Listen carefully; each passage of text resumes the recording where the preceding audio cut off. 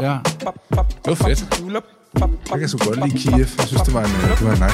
Ja. Mega nice by. Virkelig flot også. Ja, lige meget moderne også. Ja, altså, jeg synes, når man kørte sådan igennem fra lufthavnen ind mod Kiev by, der var sådan et, du ved, de der store sådan, statuer, der står sådan. Ja, lige præcis. Ja, den måde, den dykker sådan ned på også. Ja. Den ligger ligesom sådan en det ligner, en flot grusgrav. Ja, lige præcis. Kiev by. Der var sådan et Gotham-vibes på en eller anden mærkelig måde. Ja, lige præcis. Og så er de jo bare super søde derovre. Ja, de er super. Jeg kan huske, da jeg kom, og det var første gang, jeg sådan virkelig havde sådan en rigtig sådan udlandsjob, ikke? Jeg spillede lidt i Berlin før det og sådan noget. Men altså, folk kom jo med, det var dengang nu, det skulle virkelig brage, og jeg sådan kørte lidt på den bølge. Ja, folk kom med sådan noget sådan gaver til mig og sådan noget. På klubben sådan noget, sådan, this is for you, I'm a big fan og sådan noget. Jeg var sådan, jeg har bare...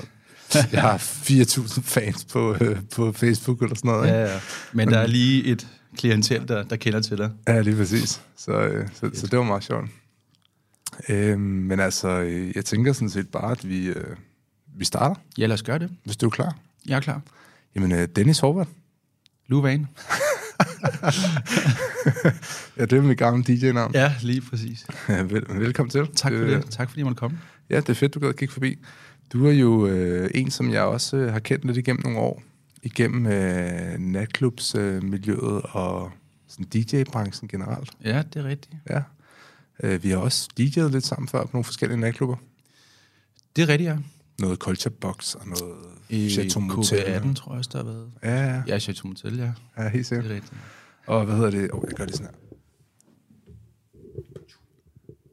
Sådan der. Hvad hedder det? Men der er jo sket det for dig, at jeg kan huske, da jeg selv var DJ, der havde jeg jo den her drøm om at blive sådan omrejsende DJ og producer og komme ud med min musik. Men jeg havde sgu ikke helt talentet. Men det havde du. Og det er jo virkelig sådan, det er virkelig stukket af for dig her gennem de sidste par år. Altså sådan, du er blevet verdensomrejsende producer og DJ. Altså en af de sådan, største eksportvarer, vi har her i Danmark inden for elektronisk musik. Hvis man kan tillade sig at sige det. Altså sådan, det er jo sandt nok. Jamen, det er jo rigtigt nok. Det er jo også krævet en masse års arbejde jo. Og du siger talent, det er jo en ting. En anden ting er jo også en lille smule held og gå på mod og være konsekvent også. Så det har jo taget en del arbejde, energi og tid for at nå her, hvor jeg er nu. Hvordan ser en vild weekend ud for dig? Altså, det kan jo være på mange måder, men det kan være 3 jobs lige i streg, hvor man rejser fra det ene land til det andet, til det tredje. Og så hjem. Så du kører Paris den ene dag, og så Schweiz den anden dag, og så tager du måske en forlænget weekend i... Det kan det være. Det kan også være en weekend i USA, ikke? Eller i Canada, eller i Sydamerika. Jeg har lige været i Sydamerika her i november måned. Det var så en strækning over 14 dage, men det var intenst. Ja. Det var stort set hver anden dag et job. Og, ja. Prøv at fortælle lidt om dig selv. Altså, hvordan er det startet der? Hvem er Denis Horvat? Jamen, jeg startede som trommeslager, og det gjorde jeg, da jeg var 10 år gammel, og stille og roligt bevægede mig hen i genren, eller hvad skal man sige, startede med at lege med nogle sequencer og sampler. Og ja, så gik der lige nogle år med noget teenage fnider og så videre, hvor jeg lidt droppede det, og så midten af 20'erne tog jeg det op igen, og så tog det lidt fart.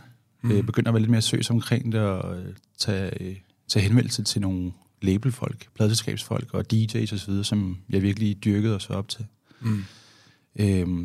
Så var det jo bare en rimelig langsomlig rejse derfra, men en god og meget konstruktiv rejse. Hvad har drømmen været? Jamen, det har været det, jeg er nu. Få lov til at være turnerende DJ og stoppe om morgenen og leve min hobby.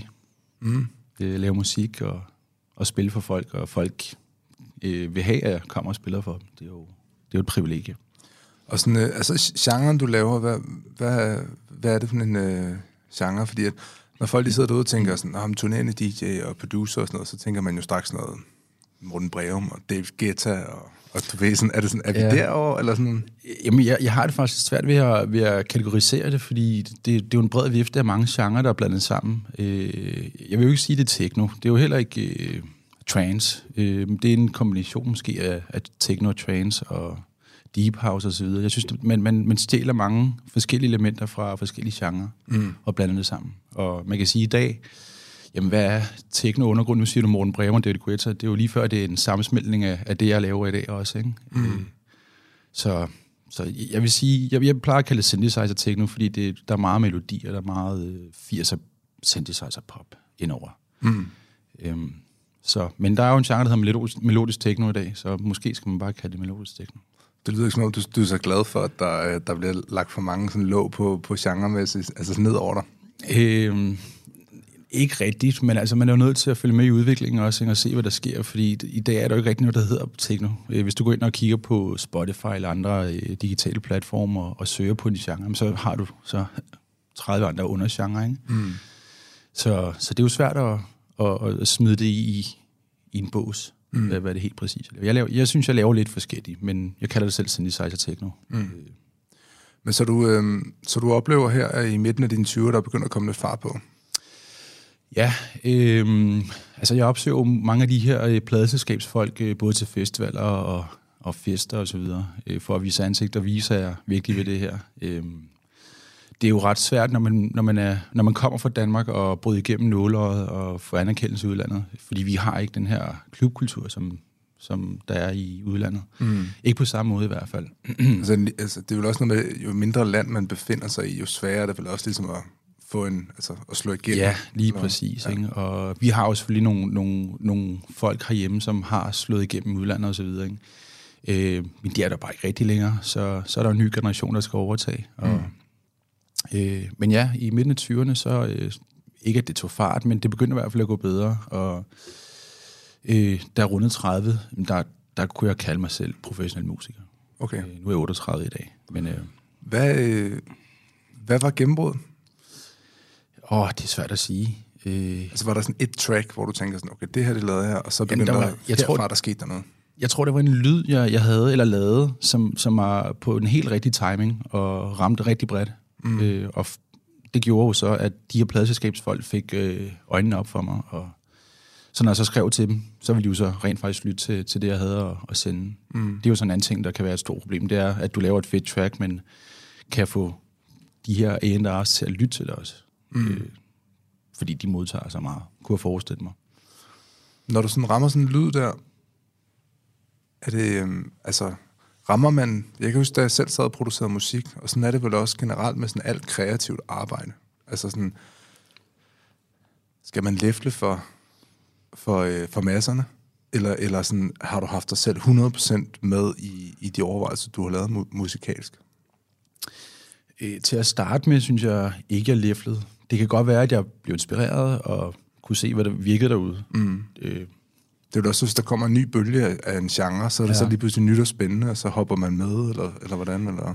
Jeg vil sige, jeg følger med i tiden og udviklingen. Igen, så er det jo svært at bare være afsted derhjemme, og så bare, jamen, det her, det er, hvad jeg laver. Og så må folk enten kunne lide det eller ej. Selvfølgelig pleaser ikke folk for enhver pris, men jeg bliver da inspireret af en lyd, som måske er blevet populær eller andet. Men jeg synes stadig, at jeg holder fast i min egen signatur. Jeg synes ikke, jeg er solgt ud. Nej, selvfølgelig, og det synes jeg bestemt heller ikke, du har, men det er også det her med, det er spændende. Vi har lige haft en gæst inde, hvor vi også talte om sådan noget med inspiration versus det at stjæle, ikke? Og jeg kan også huske, at da jeg selv sad og lavede musik, ikke? At nogle gange så bliver man sådan i tvivl, sådan, er jeg for inspireret her? Men det er også lagt mærke til, at der er jo ret mange, der også bliver sådan inspireret af dig nu, tænker jeg. Eller sådan, hvordan... Jo, helt sikkert. Er der nogle gange, hvor du hører nogen, og så tænker det lyder ligesom et af mine beats, det der, eller... Ja, det kan jeg godt høre. Og det synes jeg er helt fint. Altså, så længe det ikke er en en-til-en kopi, så altså folk... Jeg er jo selv blevet inspireret af andre, så det skal der være plads til. Men igen, man skal ikke... Det, du spurgte om at tilpasse mig til... Nej, det synes jeg ikke, jeg gør. Det skal man heller ikke gøre, fordi det kan folk se igennem det, eller ikke se igennem. Det kan folk se, at det her, det er altså måske noget, der er lavet kun til at please folk, og det kommer ikke fra hjertet af. Er det ikke noget med, at hvis man ikke har det sjovt, når man selv sidder og laver det kreative, så har folk det heller ikke sjovt, når de lytter med, eller deltager i det kreative, man har produceret? Er der ikke noget om det? Det kan godt være. Jeg ved fra mig selv, hvis jeg sidder og laver noget, jeg ikke rigtig har lyst til at lave, så så mister jeg motivationen ret hurtigt. Det skal være sjovt, og det skal være noget, jeg selv gider at lave. Altså det skal komme ind fra hjertet, som sagt. Hvordan fungerer den kreative proces for dig? Altså, hvordan starter du et track ud? Bliver du inspireret, og så tager i studiet, eller sidder du sådan og forcerer det kreative? Eller hvordan? Jamen, der er mange forskellige måder. Det er jo lidt en videnskab, ikke? Jo, lige præcis. Det kan jo være, nu er jeg jo meget hardware-baseret, så jeg sidder og piller med knapper og skruer, og det synes jeg er interessant. Hvad vil de sige? Det vil sige, at jeg bruger synthesizer, fysiske synthesizer. Der er jo mange, man kan jo få software-baseret synthesizer i dag, så man kan jo sidde med sin mus og MIDI-keyboard og programmere mere eller mindre. Men jeg sidder og med ikke nødvendigvis kun med hardware-ting, men jeg bruger hardware-ting, og det er det, jeg synes, der gør det interessant for mig at lave musik. Og det er også den workflow, jeg nu har i mit studie med min synthesizer. Jeg piller og roder, indtil jeg finder en lyd, og så lukrerer jeg på det. Okay. Men jeg kan også få en idé. Jeg har jo en Zoom-recorder, så kan jeg måske nynne noget i den, eller optage noget ude i den store verden, og bygge videre på det, når jeg kommer hjem i studiet igen. Så man ser Denis Horvat klokken 8 om aftenen stå i Netto med en Zoom-recorder og synge i den? Det kunne det godt være. Er det sådan melodibaseret, når du starter et track ud? Altså starter du med melodien, eller kører du beat først? Det er jo sådan en klassisk, sådan en what came first? Ja, lige præcis. The beat or the melody? Jeg vil sige, de fleste gange har det nok været melodien, der er kommet først. Men det kunne også have været en kick, en tromme, eller en bassline, eller en lyd, simpelthen noget støj. Jeg kan jo vaske op derhjemme på Nørrebro. Nu har jeg ikke opvaskemaskinen, og hvis vasken lige siger ned, det kunne måske et eller andet. Frem med Zoom-recorderen og optage. og så bruger du det i din... Så kan jeg bruge det. Selvfølgelig processere det og manipulere det, ikke? Men det er vel også det, der skaber sådan noget, at man tør at tage lyde fra sine omgivelser. Det er vel også noget, der skaber et unikt track. Altså, så lyder det ikke ligesom alle andre, fordi den lyd, den ejer du nærmest. Ja, netop. Jo, det er det, og der er jo uendelige muligheder i den her genre her. Ikke? Alt er jo tilladt. Der er jo ikke rigtig nogen regler. Nej. Så jo, det synes jeg, det er ret unikt. Hvad tænker du om tiden, du bevæger dig i forhold til sådan musik? Er du sådan... Jeg kan huske, da jeg selv var DJ og natklubs-DJ, der havde sådan en tendens til at godt blive sådan ret sur på sådan en genre. Og tænkte sådan, du ved ikke, alle står bare og spiller hiphop, og hold kæft mand, vi danskere, vi gider kun at høre lortmusik og sådan noget, ikke? Altså nu har jeg det selvfølgelig lidt anderledes, fordi jeg ikke befinder mig i den verden mere. Men sådan, hvad tænker du om tiden, vi er i musikalsk? Jamen, uden at lyde som en hater, selvfølgelig. Ja, det skal jeg understrege. Det hater jo ikke på noget. Jeg synes, alt er okay. Men jeg kan jo godt se, der er lidt en spøjsudvikling. At det, der engang var undergrund, det er jo blevet ret kommercielt og blevet popmusik. Hvordan det? Jeg tror simpelthen bare, der kommer en sammenflætning mellem EDM og undergrund og så videre. Og hvorfor, det kan jeg ikke svare på. Men er det ikke sådan et drømmescenarie for dig så? Jo, men det kunne det jo være, men det er jo ikke rigtigt det. Min kærlighed, den går jo til undergrund og ja, lidt det, jeg kommer fra. Den der undergrundskultur og så videre, den forsvinder jo lidt, når du står og spiller på en festival for 20-30.000 mennesker, ikke? Og så spiller du altså ikke undergrundsmusik, fordi så kan det godt være, at folk de stikker af, ikke? De forventer, at du spiller kommerciel musik. Så jeg tror, det kan forvirre folk, det der med, at der kommer det der merge mellem kommerciel og undergrund. Men altså, det gør det jo så også bare, at det er en bredere vifte af muligheder. Men jeg er ikke sådan super fan af det. Det må jeg da ærligt om. Er du glad for, at du er opvokset i et land som Danmark, når du har den passion, som du har? Eller kunne du godt tænke dig, at du måske havde været et andet sted, eller havde det været nemmere? Jeg tror helt klart, det havde været nemmere, hvis man boede i for eksempel Berlin, hvor de har om nogen kæmpe stor klubkultur. Det kunne også være andre lande, men nu er Berlin ret tæt på os. Men nej, jeg synes egentlig, det er okay. Vi har nogle ret gode forhold til alt i Danmark, også at komme ud og rejse og så videre. Men nej, jeg synes egentlig, det er fint. Det kræver selvfølgelig bare noget mere. Vi bor her, ikke? Og skal ligesom gennem det der nåleøje for at blive anerkendt i udlandet. Fordi der er jo en del danske artister, som faktisk gør det rigtig godt. Ikke? Man er bare svært ved at lige at få det sidste med og få en karriere ud af det. Du tager på sådan en sådan en DJ-weekend, ligesom tager afsted torsdag morgen, flyver mod et eller andet land, ikke? Hvordan foregår det så typisk? Så tager du til lufthavnen, og så starter rejseriet derfra? Ja, jeg stopper om morgenen, prøver måske at ramme et fitnesscenter, og så parke min lille trolley, og så er det ude i lufthavnen. Og så flyver jeg jo så til den destination, jeg nu skal til, og så bliver jeg jo hentet af en chauffør eller en promoter. Det er meget forskelligt. Og som regel, så er det hvis man er træt og er i sådan en situation... Så er det direkte på hotellet og få en DJ-nap. Det kan også være, at man tager til middag. Der er mange promoter, der godt kan lide at invitere DJ'en ud på middag og så videre. Det er jo også hyggeligt. Ja. Skal man være god til at sige nej, når man laver sådan noget? Altså, jeg er jo kommet til et stadie, hvor jeg begynder at sige nej, og det er jo bare mere fordi, at man prioriterer søvn og roen og så videre. Ikke? Nu har jeg gjort det en del år, så jeg er sådan lidt mættet af det der middagsting. Og også fordi du skal være på, du skal sidde og snakke, og promoterne er jo interesseret i at vide noget mere omkring dig. Ikke? Og det er jo ikke kun omkring dig, men om din musik. Ikke? Og, her tage et shot. Og... Ja, og musikken er jo måske det sidste, man lige har lyst til at tale om, når det er, man kommer ud og skal performe. Ikke? Man har brug for noget ro. Men jo, så tag et shot, ikke? Og så kan du nå, hvis du gør alt det der inden et gig, så kan du nå at være sådan helt drænet, jo, når du rammer DJ. Lige præcis, fordi det er ret udmattende at skulle præstere. Ikke kun performe på scenen, men også som person. Ikke? Du skal være likable, folk skal kunne lide dig, ikke? Og være omgængelig og så videre. Og jo, det kan godt være drænende. Hvad med sådan noget som... altså sådan, så når du så rammer natklubben, eller det sted, du skal spille, så kan der stå alt mellem, 300 mennesker og 20.000? Det kan være alt fra 100 til... Ja, men det kommer jo an på, hvilken setting det er. Er det en festival, eller er det en klubaften? En klubaften, det kan jo selvfølgelig også godt være op til nogle tusind mennesker. Ikke? Nu spillede jeg i Brasilien for 8.000 mennesker, og det var jo en klubaften faktisk. Men så har jeg også spillet på en klub i Belgien for 200 mennesker. Okay. Så, og det kan jo også noget. Hvad foretrækker du? Jamen, en mellemting, tror jeg. Jeg tror, det der, de store scener, det er svært at connecte til alle mennesker, ikke? Fordi du står bare og kigger ud på et hav af folk, og du har ikke rigtig kontakt til dem. Så, hvorimod spiller du på en klub, hvor der er 500 mennesker, 400-500 mennesker, så har du lidt mere følelse.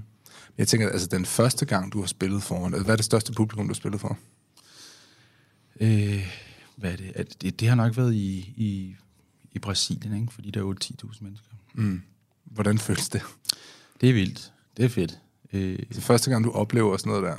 Altså, hvad... Er det sådan en Mama, I made it følelse, eller? Ja, jo, men det synes jeg, altså, den følelse har jeg haft før, men det er en helt anden oplevelse, tror jeg, fordi du får det der boost, du får tilbage fra folk, altså når der kommer et drop, et eller andet. Det er jo noget, som alle burde få lov til at opleve. Det er fantastisk. Ja. Og det giver dig også bare lige et skulderklap på, at jo, du har sgu gjort det godt. Men stadig, du foretrækker de sådan lidt mindre, hvor man sådan er lidt mere... Altså, ja, måske en mellemting, fordi så har du også lidt mere kontakt til publikum, og det synes jeg er ret vigtigt, når du spiller som DJ, at du ikke bare spiller for dig selv, men også kan se, om det, du spiller, det rammer folk, eller står der og spiller plader, og du stille roligt kan se folk liste ud. Ikke? Det går jo ikke, så det er ikke det her med... Altså, du vil gerne undgå at være den der DJ, som man har oplevet før på en eller anden festival, eller på en eller anden natklub, som sådan møder op, og man kan bare se på dem, de har slet ikke lyst til at være der. Ja, lige præcis.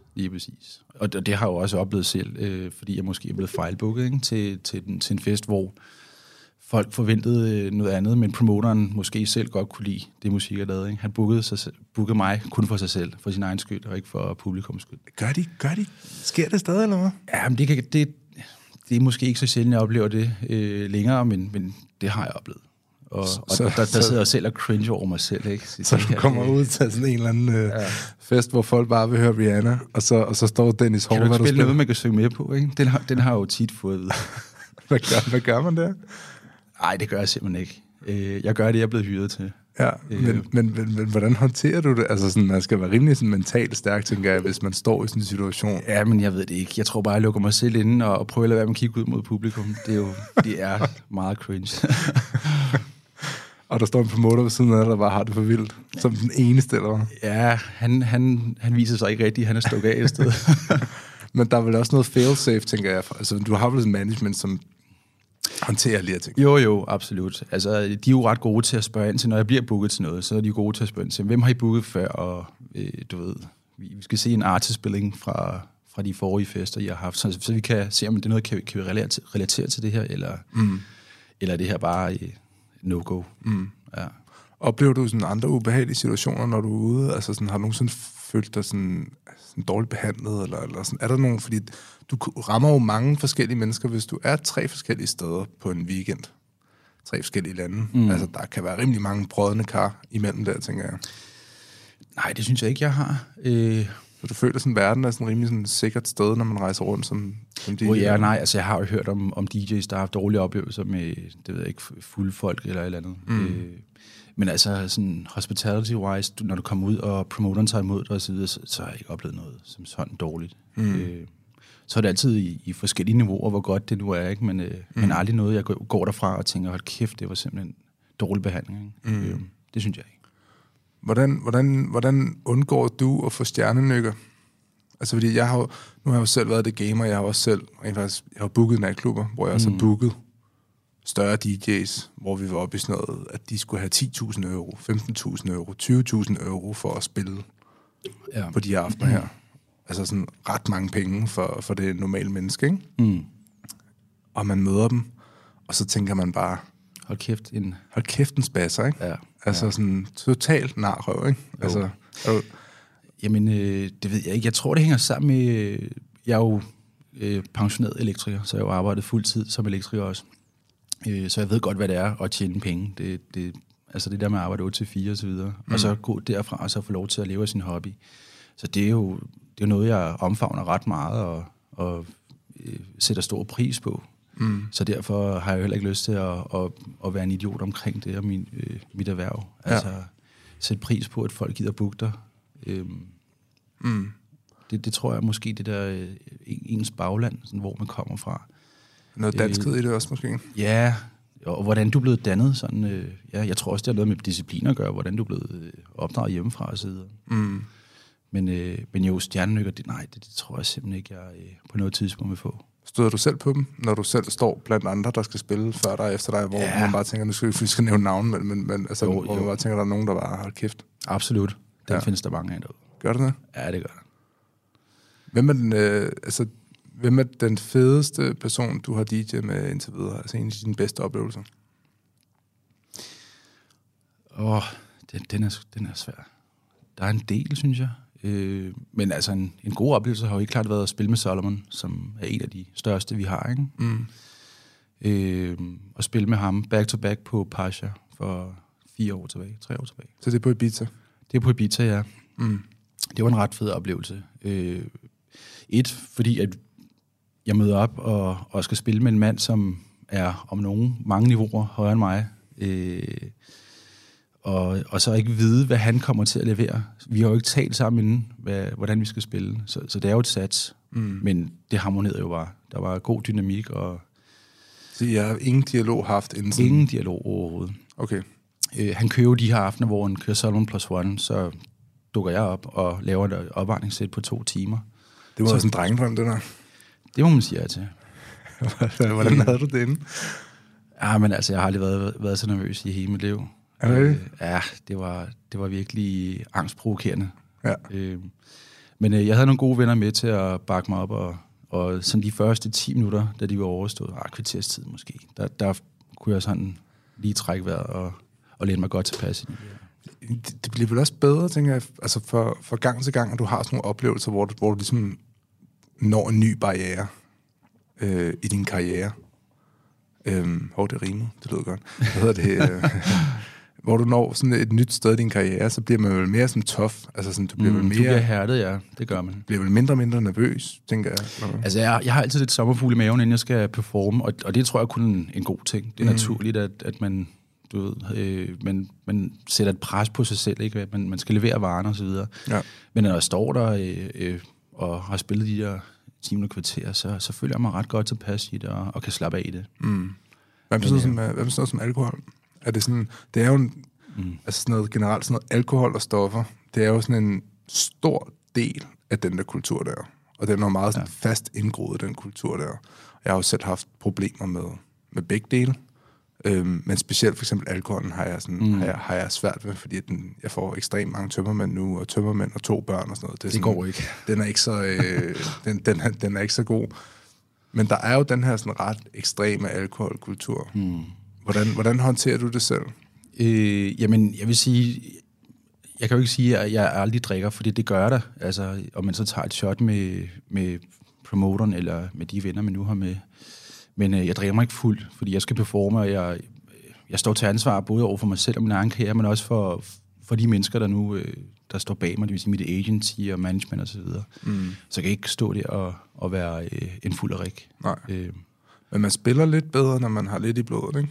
Eller hvad? Fordi man er mere afslappet jo, og man tør måske lidt mindre, flot. Ja. Lidt mere, og man danser måske også lidt mere. Ja. Det ved du selv. Men man er lidt mere afslappet, og det gør det helt lidt sjovere. Men det skal ikke være sådan, at det er det, der ligesom driver værket, fordi så går det hen og bliver et problem. Men det er også det med, altså sådan, det bliver lidt sjovere, man bliver lidt mere afslappet. Jeg kan også huske fornemmelsen af, at jeg følte lidt, jeg var sådan lidt mere på bølgelængde med folk. Hvis jeg stod helt ædru og spillede 3:00 om natten foran folk, der helt åbenlyst var helt brændt af, ikke? Jo, lige præcis. Men det er jo det samme som at tage til en fest, ædruinger og alle folk, de drikker. Så det der med at se folk, når de er stive, og man selv er helt ædru, det er måske lidt på samme niveau. Ja. Men alt med måde, vil jeg sige. Folk skal jo gøre, hvad de har lyst til. Nu siger du stoffer og så videre. Det kan jeg jo se, når jeg står bag pulten og kigger på folk i forreste række, der står med det hvide øjne og så videre. Men altså, kæberne, der bare kører. Ja. Jeg tænker sådan, at altså, den moderne, for 10 år siden, når man var DJ, eller 15 år siden, når man var DJ, så var det så meget sådan party hard. Du ved, usund mad og masser af stoffer og alkohol og sådan noget. Der er jo også kommet sådan en generelt samfundsmæssigt, der er kommet sådan en anden kropsbevidsthed omkring, hvor vigtigt det er at træne og sådan noget. Bevæger det så også over i sådan DJ-verden nu? Ja, det synes jeg. Jeg tror, man hurtigt finder ud af, nu er jeg jo 38 år gammel, så jeg kan jo godt mærke, at hvis ikke jeg lever sundt og kompenserer for sådan en weekend, hvor hvis jeg har drukket, det er jo ikke dermed sagt, at jeg drikker hver weekend. Men også natarbejde, det er jo hårdt for kroppen, ikke? Det er det, og man er jo nødt til at ligesom kompensere for det, så jeg spiser sundt og prøver at minimere alkoholforbruget og så videre, få trænet. Og, da jeg startede, der var det måske noget andet, ikke? Der var det jo bare ud at feste og ligesom embrace det her, man kan få lov til at leve af sin hobby og så videre. Fejre det hver weekend. Men det går jo ikke i et langt løb. Altså, hvordan nu tænker jeg sådan, hvis du nu tager til Sydamerika for eksempel, og du nærmest skal spille samme dag eller dagen efter, som du ankommer, altså, så har du jetlag jo. Ja. Er det bare sådan power through it, eller? Jeg tror, det først rammer mig, når jeg kommer tilbage fra den tur der, hvor kroppen begynder at slappe af, adrenalin er nede og så videre. Så bliver du straffet. Så kan du mærke det sådan over flere dage. Men når jeg kommer frem, så prøver jeg så vidt muligt at tilpasse mig den døgnrytme, jeg nu kommer ned til. Ikke? Altså, men det er svært. Du kan aldrig nogensinde ligesom finde den rigtige løsning på, hvordan man undgår at få jetlag. Det rammer 100% på et tidspunkt. Hvad er det fedeste land at spille i? Nu har jeg jo lige været i Argentina og spille. Det var jo så fedt. Ja. Men altså, jeg synes, der er mange fede lande. Libanon, Brasilien. Berlin er også fedt på sin egen måde. Det er lidt mere råt. Argentina, der er folk lidt mere imødekommende, lidt mere åbenhjertige og varme. Du kan mærke, at der er en sydlands varme. Jeg synes, der er mange lande, der er rigtig spændende at spille i. Fordi det er jo, altså man siger, det musik, du laver, det er jo sådan forholdsvis, sådan, hvis man kigger på verdensbilledet, og den musik, der er populær, så er det jo ret snæver genre musik, som du laver, hvor man tænker, måske udefra kunne man tænke sådan, hvordan kan der overhovedet være et marked for det her? Ja. Men altså, det virker til, at det er der virkelig. Altså. Der er jo et stort marked, og det er der måske også kommet inden for de sidste 5-10 år. Så jo, det er der. Man har svært ved at forestille sig det, med mindre man rejser ud i den store verden og ser, hvad der foregår. Og selv de kommercielle festivaler jo også begynder at lave de her undergrundsscener, hvor der kommer forskellige techno-DJ's og spiller. Også i Danmark? Også i Danmark, ja. Jeg spillede på Northside i 2022, sidste år var det. Hvor de havde en scene kun til elektronisk musik. Møder folk om? Ja, der var pakker der spillet i hvert fald. Jeg tror også, Roskilde kører måske ikke lige så konsekvent, men de har jo også nogle techno-acts. Er det noget, altså, du sådan godt kunne tænke dig at se sådan noget mere af, eller skal det stadig absolut holdes i den her sådan undergrundsvibe, så det ikke lige pludselig går hen og bliver... Nej, jeg synes det vil være meget klædeligt, at nogle af de store festivaler, de også ligesom tager en lille bid af den elektroniske scene, fordi folk vil det jo gerne. De skal bare have det instrueret, og de skal have det ligesom smidt lidt i hovedet. Ikke? Her er der en techno-DJ, og det kan også noget. Det kan man jo se på Roskilde Festival. Apollo-scenen bliver jo pakket, når der står en techno-DJ og spiller. Jeg tænker sådan noget som, når man rejser rundt, som du gør, og du har jo også en masse streams på både Spotify, nu ved jeg ikke, hvor mange streams er du oppe på nu? Det ved jeg sgu ikke noget selv. Det tjekker jeg ikke så tit. Men det er vel sådan, det er vel nogle millioner efterhånden? Ja, det er noget 7-8 millioner streams. Okay. Hvad tjener man sine penge på? Er det ude og DJ, eller er det... Det er i hvert fald ikke Spotify, det er helt sikkert. Er det ude og DJ, eller er det pladesalg? Jamen jeg vil sige, pladesalg, det er måske lommepenge, men det er helt klart gigsene, der giver det, DJ-jobsene. Okay. Pladesalg, desværre, alt er jo digitalt i dag, ikke? Så det er jo meget streaming, det er jo svært at tjene penge på det. Spotify er jo en fed platform for en artist på den måde, at det er en god eksponering, men det er ikke noget, vi tjener penge på. Nej. Det er det ikke. Det er jobsene. Hvad tænker du om det? Altså, fordi er det ikke frustrerende, at det, man sidder og arbejder på i hverdagen, fordi mandag til torsdag, eller måske tirsdag til torsdag, whatever, så er du i studiet, så du har de der 2-3 studiedage om ugen, kunne jeg forestille mig, hvor du ligesom er derovre og får arbejdet på noget musik. Er det ikke frustrerende, at sådan det, man sidder og bruger så meget tid på, ikke er egentlig det, der tjener penge? Eller sådan, du skal ud og arbejde igen for at... Altså, jeg tjener jo penge på det, jeg laver, på den måde, at det er jo den musik, folk refererer til. Det vil sige, du bliver booket på grund af, at du har lavet det her track. Men det er klart, hvis man gør det op med timer, så er det slet ikke... Altså, så er det ikke fair på den måde. Nej. Men altså, for mig at se, så er det også fint nok, fordi jeg elsker jo at lave musik og så videre, hvis det bare også bringer noget ind. Og det gør det så via gigs, ikke? Men altså, selvfølgelig er det ikke kun penge, det handler om, men selvfølgelig skal vi også overleve.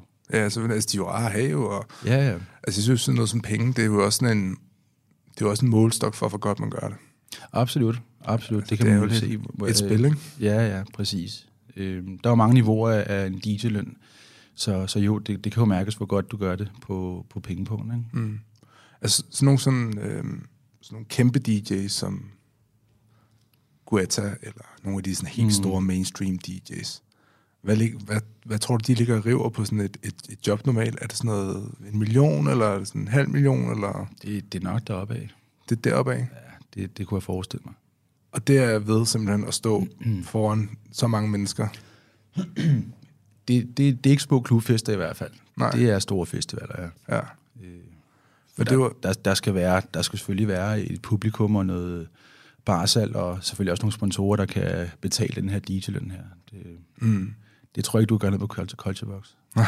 På. Men altså sådan, kan du ærge dig lidt over, at altså, du er sygt dygtig til at lave musik. Kan du ærge dig lidt over, sådan at man nogle gange tænker sådan, fuck, jeg har valgt den forkerte genre, eller hvis jeg nu havde kastet mig over det her, så var det her sket, eller er du tilpas, hvor du er, hvis man kigger på den?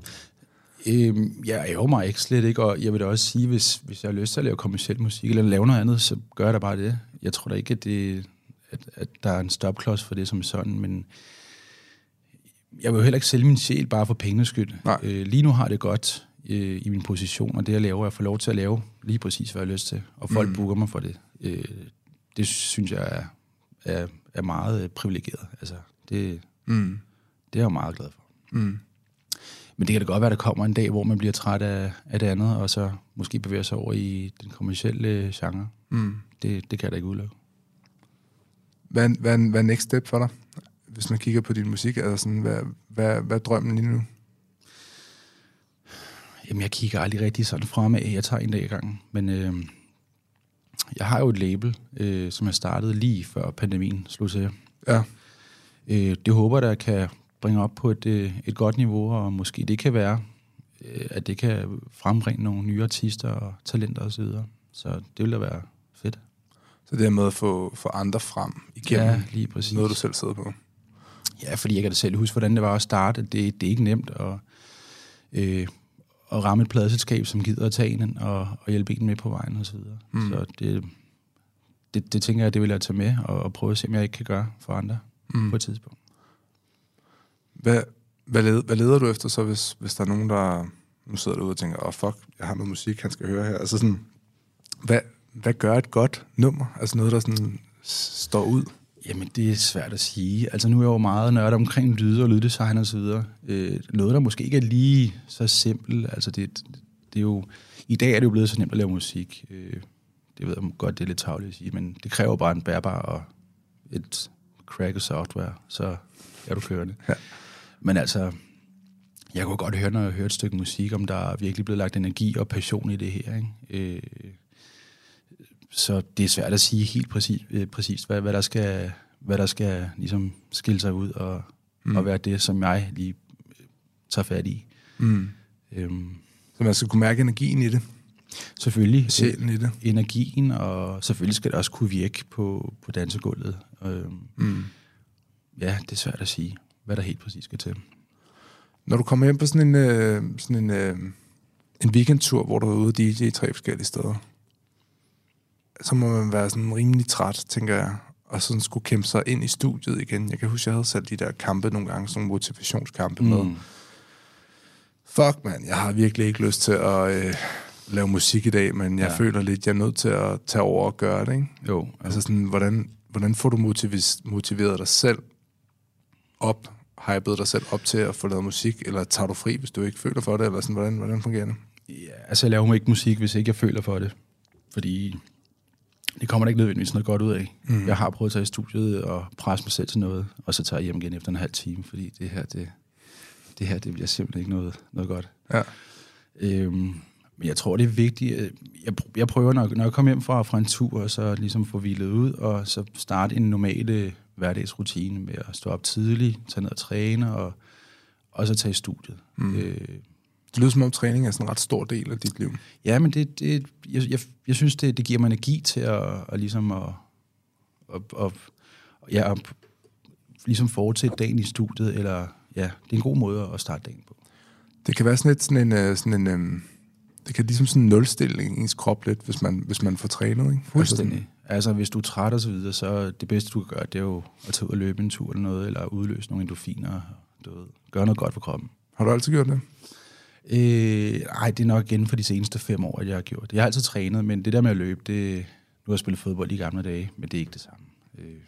Men det der med at løbe, det har jeg fundet ud af, at det kan altså virkelig gøre noget for ens psyke.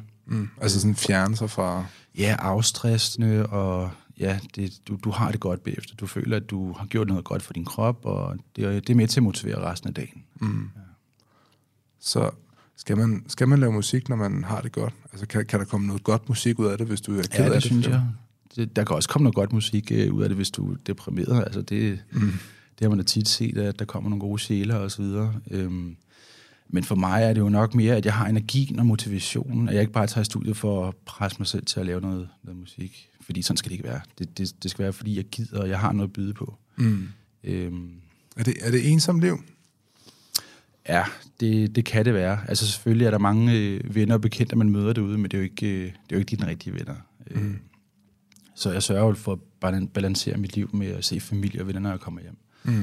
Men du har ikke familie, så jo, det kan godt være ret ensomt, men det er vigtigt, at man kommer hjem og lige får set sine nærmeste og så videre, for ellers kan det godt ind ud i noget angst og noget depression og så videre. Er det sådan en ting, man ser, eller hvad, i den branche der? Eller? Ja, man ser det ret tit, at folk de går ned med stress og går ned med depression og angst og så videre. Men det kan jo være mange år, så det kan også være søvnmangel og så videre. Jeg vil sige, søvn er jo noget af det vigtigste.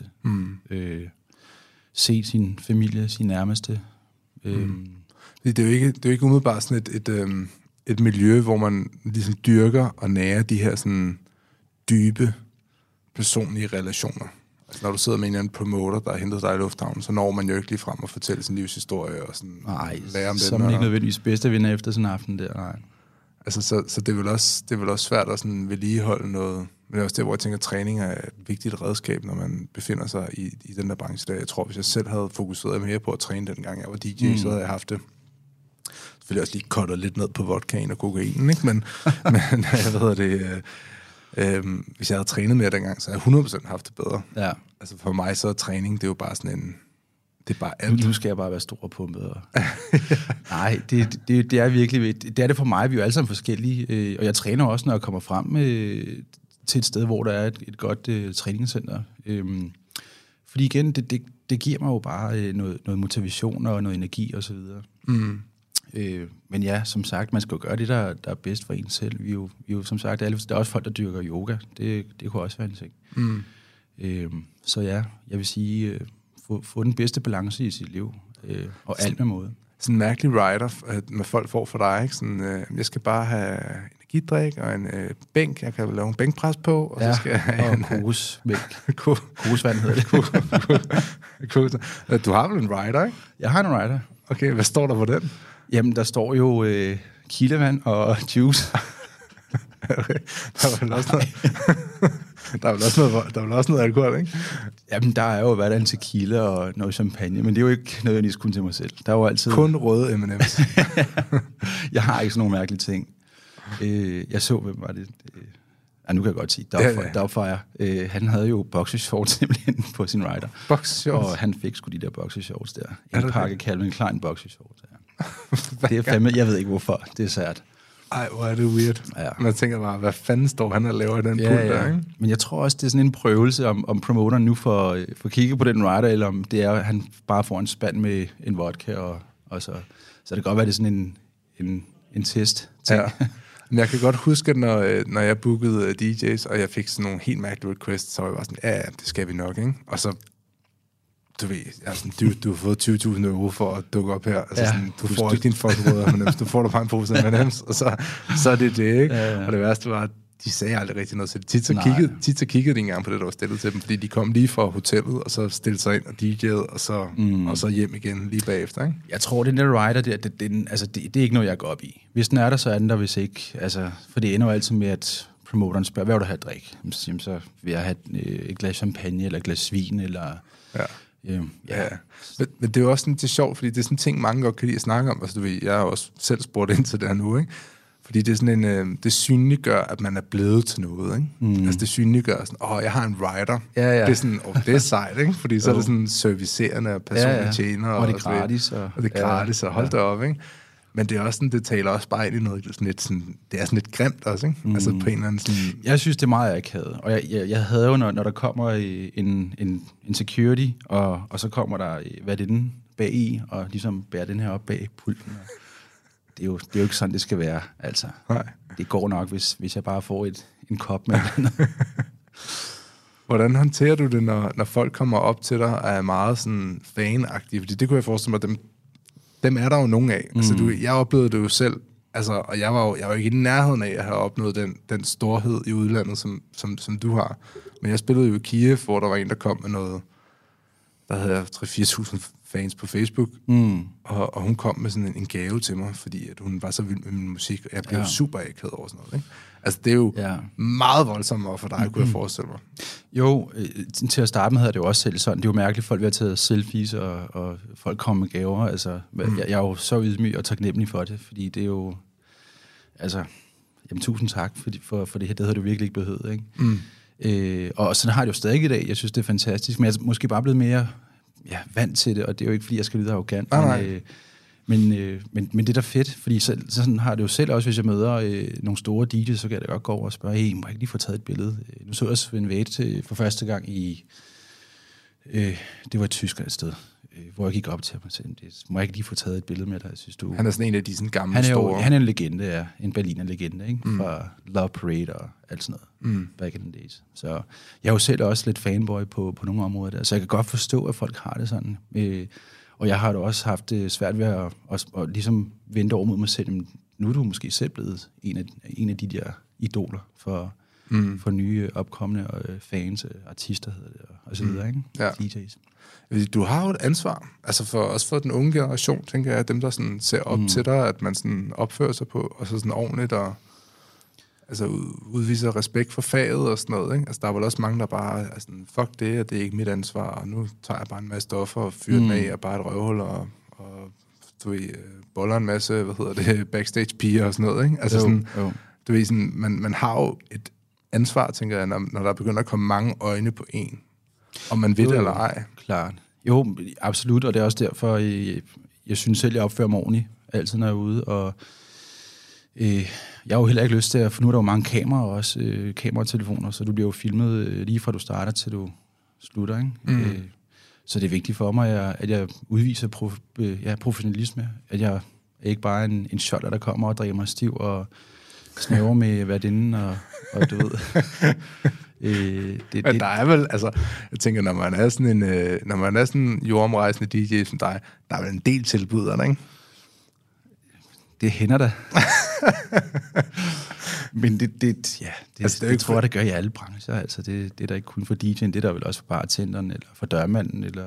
Kan du fornemme på nogen, for eksempel nogle kvinder, der kommer op til dig, sådan, hvor man sådan tænker, er det fordi, at du sådan synes, at det er fordi, jeg er populær, at du godt vil snakke med mig, eller interesserer du dig rent faktisk for mig? Kan man have den tanke? Jo, men det er jo svært at skænde, det er jo ikke til at vide. Nej. Om det er, fordi hun synes, jeg ser sød, eller... Og jeg siger jo heller ikke nej. Jeg ved ikke, om du har en kæreste. Hvis jeg er i forhold, så siger jeg jo selvfølgelig nej, det er jo klart. Det skal man have respekt for.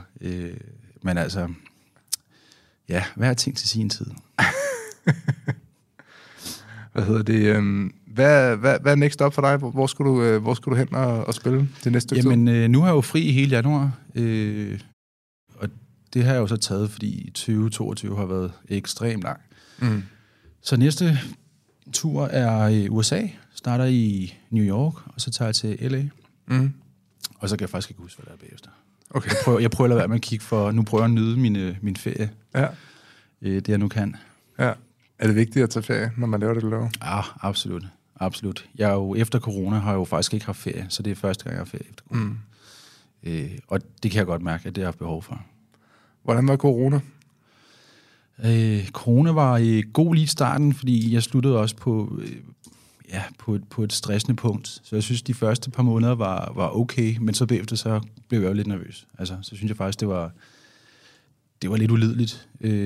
Fordi man tænker, shit, man, ikke? Altså, ja, hvad skal der ske nu, ikke? Og identitetskrise, og skal jeg til at omskole mig selv, ikke? Eller skal jeg tilbage og være elektriker igen? Ja.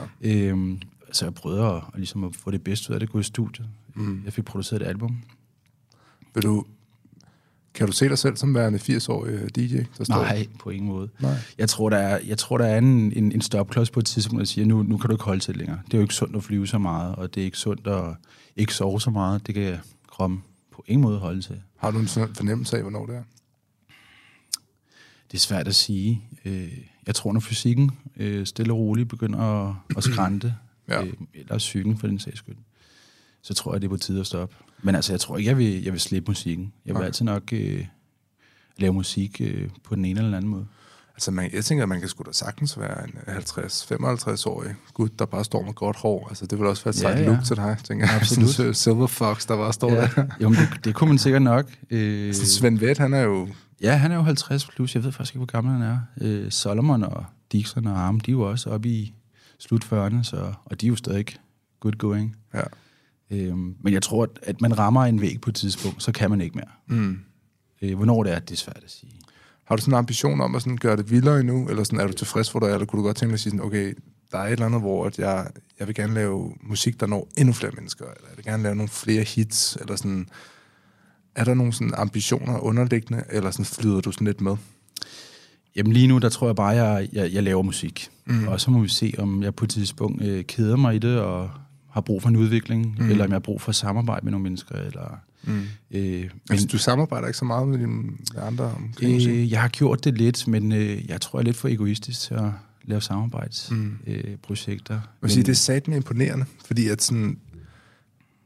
altså, de fleste gode ting, der sker her i verden, er lavet gennem samarbejde. Ja, altså, så det er rigtigt, at du har kunnet nå så langt på sådan Altså, noget. jeg samarbejder med andre pladeselskaber, det gør jeg.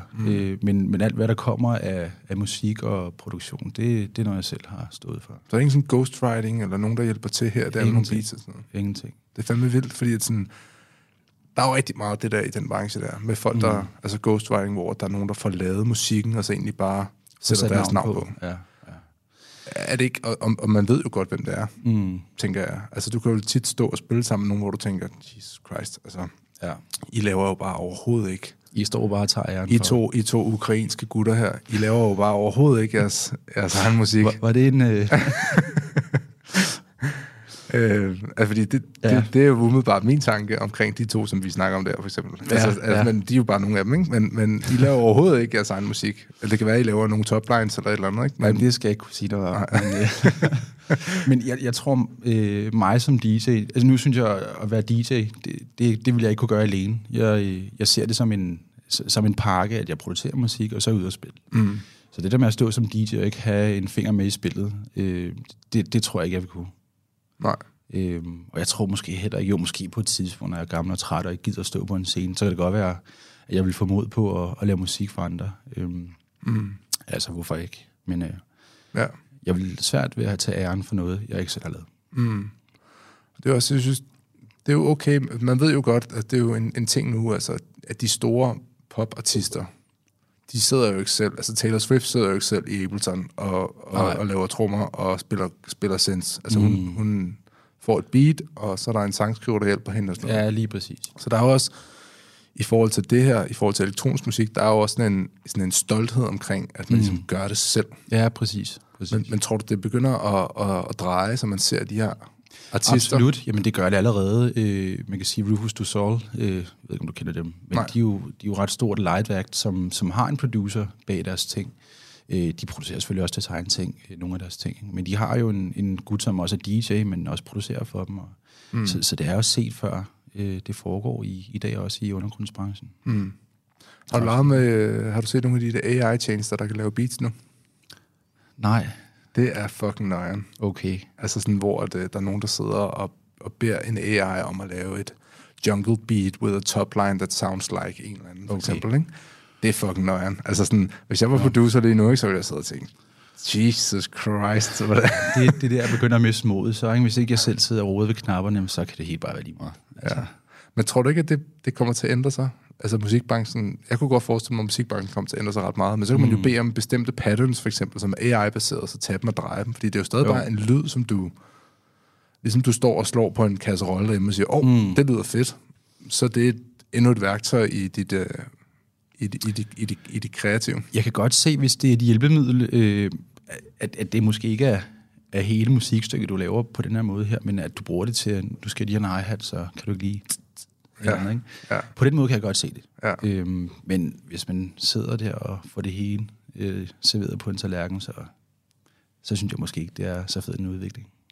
Altså, der er noget i det her med at gøre det selv, og jeg synes også, at hvis man føler, at man ejer noget selv, og det går godt, så føles det også bedre. Altså sådan, så når der er succes. Altså fordi at absolut. Jeg hader følelsen af at føle, at jeg er efterlignet nogen, som så får lidt succes, og så kan man ikke sådan, man føler ikke helt, man kan tage credit for det. Præcis. Men sådan har jeg det også selv. Altså hvis jeg har lavet et stykke musik, der bliver anerkendt og bliver et hit, jamen altså, så kan jeg jo klappe mig selv på skulderen og være stolt af det, ikke? Hvorimod, hvis den anden, der har lavet dem, så tror jeg måske også lidt, det finder folk nok ud af på et tidspunkt også, ikke? Og så har jeg bare lukreret på noget, som ikke er mit. Ja. Jeg kan godt lide, at jeg selv laver et stykke håndværk. Og, ja. Er det sådan svært at holde sig fra at sidde og kigge på data, og hvor mange streams får jeg, hvor mange plays får jeg? Sådan, altså, man kan hurtigt ryge ned sådan en loophole, tænker jeg, hvor man sådan... Jo, absolut. Men det har jo ikke altid noget at gøre med, om du har lavet et godt stykke musik. Det har jo også noget at gøre med markedsføring. Hvordan er det blevet markedsført, ikke? Får folk lov til at se det nogle steder? Er der nogle ads? Er der et marketingshold, der bare har pushet det her, så det får nogle streams? Men selvfølgelig vil man da gerne se, at ens produkt, de bliver set derude og lyttet til. Det gør jo også, at man bliver motiveret fremadrettet. Jamen altså, det er en mega spændende branche, det der. Men jeg vil så også sige, at jeg fandt jo så også ud af, at den ikke helt var for mig. Jeg havde ikke samme niveau af talent på produktion, som du havde, men jeg har også gjort det, siden jeg var professionel, siden jeg var 17, ikke? Jeg tror, jeg DJ'ede over 2.000 gange, ikke? Ja. Altså på københavnske natklubber, og jeg kan bare huske også, for mig var det meget sådan en, når jeg ser tilbage på min tid som DJ, så er jeg da glad for det, fordi der skabte mig et netværk, men jeg tror også, at jeg skulle have været stoppet noget før, fordi det blev for destruktivt for mig, fordi jeg ikke fik det der niveau der, som du har, hvor man kommer ud i verden, og ens musik bliver taget hånd om, fordi jeg tror, det er sådan, hvis man skal kunne blive det i lang tid, så er det også der, man har brug for at komme hen. Det er, hvor jeg tror, når man sætter sig ned og laver noget musik, så er det jo lidt din sjæl, du krænger ud, ikke? Jo, absolut. Og at der er så andre, der anerkender din sjæl og siger, vi kan også godt lide det, du laver. Ja, absolut. Altså, det er jo den vildeste følelse, ikke? Altså. Jo, men jeg tror, det kræver noget selvdisciplin, og selvfølgelig også balance i sit liv, og man kan styre det, der nu foregår derude. Ja. Og det er jo den balance, man ligesom skal prøve sådan, og jeg tror, den fortsætter hele livet. Prøv at finde en rodhale i det. Uanset hvad man laver, tror jeg. Ja. Og med det, Dennis, så tror jeg vil sige tak, fordi du gad at kigge forbi. Jamen, tak, fordi jeg måtte komme. Det var hyggeligt. Det var mega fedt at lære lidt mere omkring dit liv, og hvordan det er at være worldwide disc jockey. Jamen, det er jeg glad for, at jeg kunne vide med. Fedt. Vi snakkes for. Det gør vi i hvert fald.